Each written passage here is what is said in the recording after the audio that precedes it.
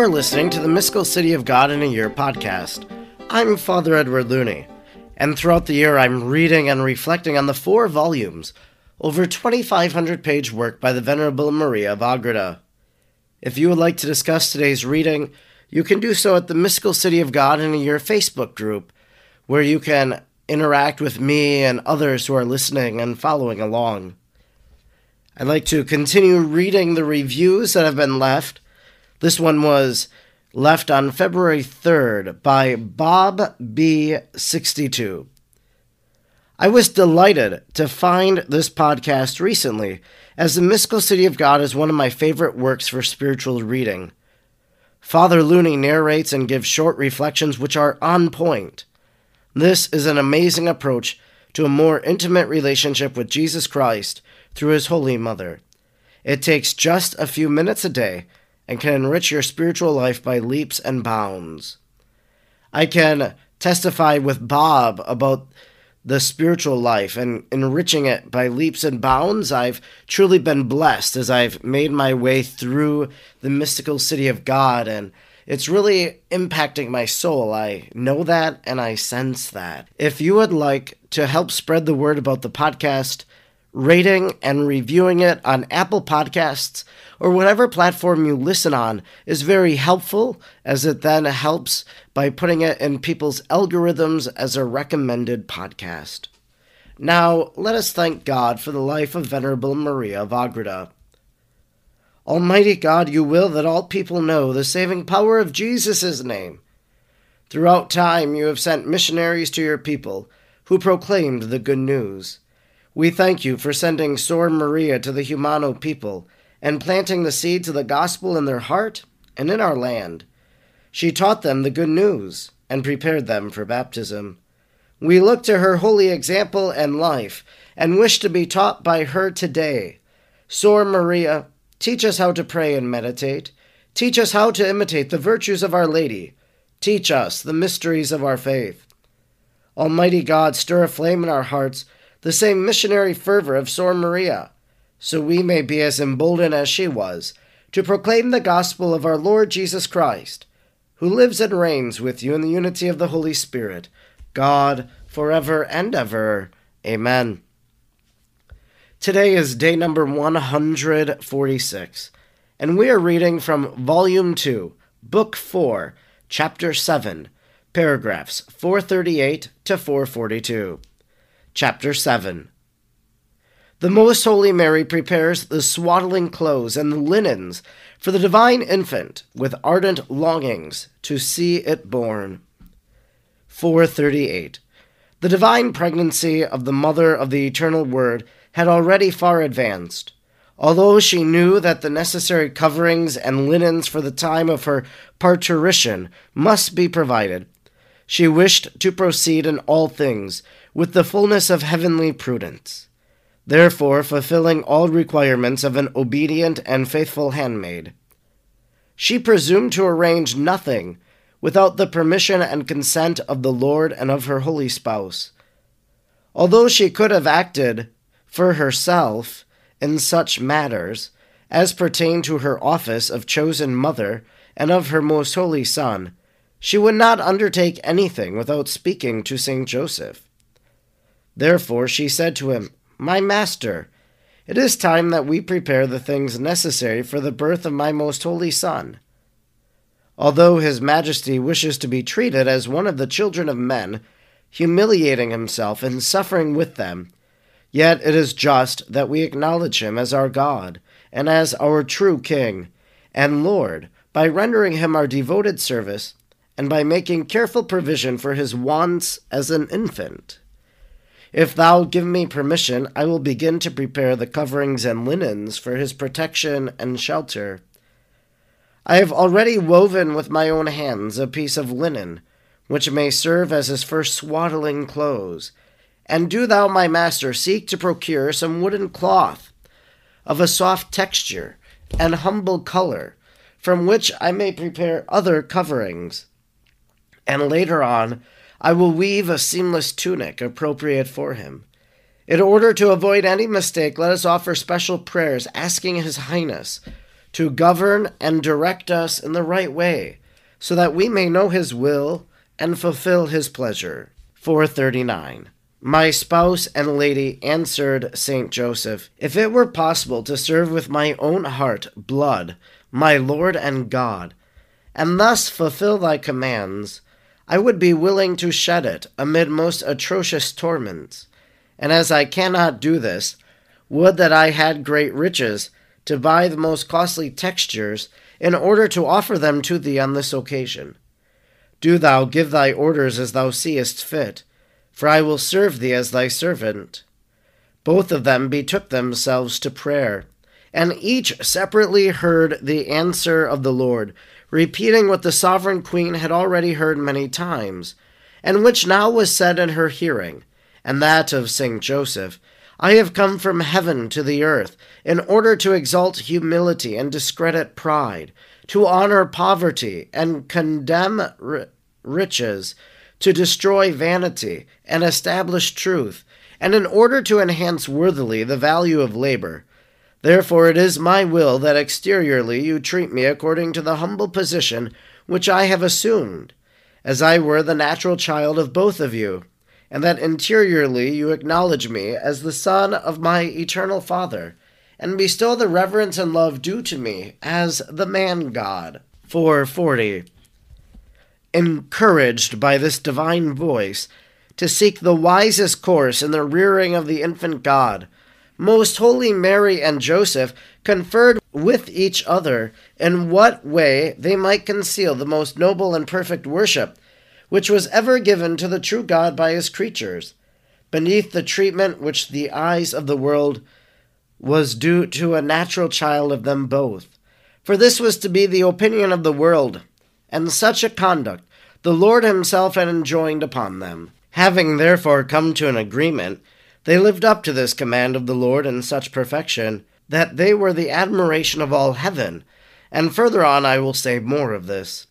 They both concluded that according to the limited means allowed them by their poverty, they were to expend whatever they could afford in the service of the infant God, without going into excess or failing in anything.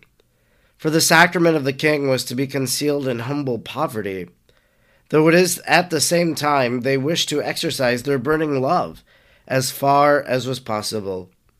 Saint Joseph, in exchange for some of this work, accepted 2 pieces of woolen cloth, such as his heavenly spouse had described, the one white, the other mulberry-colored mixed with gray, both of them of the best quality he could find. Of these the heavenly queen made the first little dresses of her most holy son, while she prepared the swaddling clothes and the shirts from the piece of linen which she herself had spun and woven. Being woven by such hands, it was a most delicate piece of cloth. She had commenced work upon it from the day of her entrance into their house at Nazareth, for she had intended it for the temple as a present, although it could now serve for another much higher purpose. Nevertheless, she offered whatever remained of it after she had completed the furnishings of the infant God as a gift to the temple of Jerusalem according to her original intention. All the articles and coverings necessary for her divine infant the great lady prepared with her own hands, and while she sewed and trimmed them, she shed tears of ineffable devotion, remaining continually on her knees. Saint Joseph gathered such flowers and herbs as he could find, from which, together with other aromatic materials, the zealous mother extracted fragrant essences. With these she sprinkled the sacred vestments of the victim of sacrifice which she awaited.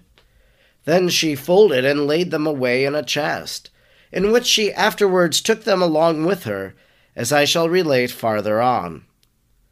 441. All these doings of the princes of heaven are to be thought of and estimated not as being without life, nude and bare, as I here represent them, but of incomparable grace and loveliness, full of sanctity and exalted merit, of a greater perfection than human intellect can comprehend. Because she performed all these works as the mother of wisdom and as the queen of all virtues. In preparing for the appearance of the most holy humanity of her Son in the world, she celebrated the dedication of the living temple of God. The sovereign queen understood better than all the rest of creation the ineffable greatness of the mystery of the incarnation of a God and of his coming into the world, not in a spirit of doubt, but inflamed by love and veneration. She repeated many times the words of Solomon when he built the temple. How is it possible that God should dwell with men on earth, if all the heavens and the haven of heavens cannot comprehend thee? How can this human body contain thee, which is formed in my womb? But if the temple of Solomon, which served only as a place in which God should hear the prayers within it, was built and dedicated with such lavish expenditure of gold, silver, treasures, and sacrifices, what should not the mother of the true Solomon do for the building up and the dedication of the living temple, where was to dwell the plenitude of the true divinity, the eternal and incomprehensible God? All these innumerable sacrifices and treasures of the figurative temple Most Holy Mary duplicated not in gold or silver or rich texture, since God sought no such riches in the living temple, but in heroic virtues, and in the canticles of praise by which she fructified and extolled the graces and gifts of the Most High. She offered up the sacrifice of her burning love and ransacked all the holy writings for hymns, canticles, and psalms to praise and magnify this mystery, adding thereto the expression of her own exalted sentiments. In a mystical and yet altogether real manner, she fulfilled the ancient figures and types of her virtue, and by her interior and her exterior acts she called upon and invited all the creatures to praise their God, to give honor and glory to the Creator, and place the hope of their sanctification in his coming into the world. In many of these exercises, the most fortunate and blessed Joseph, her spouse, took part. 442. No human tongue can describe, and no created understanding can reach the sublime height of merit, which the Princess of Heaven attained, and the degree of pleasure and complacency which they afforded the Most High. If the least degree of grace which any creature merits by an act of virtue is more valuable than all the created universe, what treasures of grace did she not gain, whose acts exceeded in value not only all the sacrifices, offerings, and holocausts of the old law, and all the merits of the human race, but far excelled also those of the highest seraphim? The loving extremes of the heavenly lady in hoping to look upon her Son and true God, to receive him in her arms, nourish him at her breast, tend him with her own hands, converse with him and serve him, and adore him made man, from her own flesh, reached such a pass that in the ardors of love she would have breathed forth her spirit, and have been consumed if she had not been preserved from dissolution, assisted and strengthened by the miraculous intervention of that same God. Yes, many times would she have lost her life, if it had been preserved by her most holy Son. For many times she saw him in her virginal womb, and with divine clearness she saw his humanity united to his divinity, observed the interior acts of that most holy soul, the conditions and postures of his body, the prayers offered up by him for her, for Saint Joseph, for all the human race, and especially for the predestined. All these and other mysteries were open to her, and in perceiving them, she was altogether inflamed with the desire of imitating and exalting him, since she bore within her the devouring fires, which illumine yet to not consume. Exodus 3:2. This concludes our reading for day number 146. Today we read from Volume 2, Book 4, Chapter 7, paragraphs 438 to 442. Well, we know the Christmas story quite well, don't we, that she wrapped the infant in swaddling clothes and laid him in a manger. And today we hear how she goes about making those swaddling clothes for the Christ child, how St. Joseph, in exchange for his work as a carpenter, received 2 pieces of woolen cloth that she then made and fashioned a garment for the Christ child. I also thought it was quite beautiful that we saw that Joseph and Mary, that they themselves went to prayer, and in prayer they both heard the answer of the Lord, repeating what the sovereign queen had already heard many times. But Joseph prays, Mary prays, they unite in prayer, and God speaks in that moment to them. Couples should pray together. And as they pray together, they can discern God's will and so much more. She repeated many times the words of Solomon when he built the temple. How is it possible that God should dwell with men on earth? If all the heavens and the haven of heavens cannot comprehend thee, how can the human body contain thee, which is formed in thy womb? So Mary, grappling with this idea of the temple, we call her the Ark of the Covenant. She is this new temple. She is a temple of the Lord. Just as we are temples of the Holy Spirit, she bore God in her womb. And how is it possible that God should dwell with men on earth? She knows that this is true, but she asks that question, trying to delve deeper into that mystery. And finally, we heard about Jesus.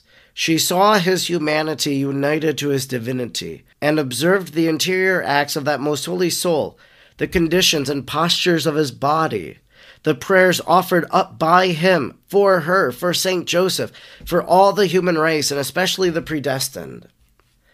I think we quite easily remember that Jesus prayed in the garden. He prayed that all might be one.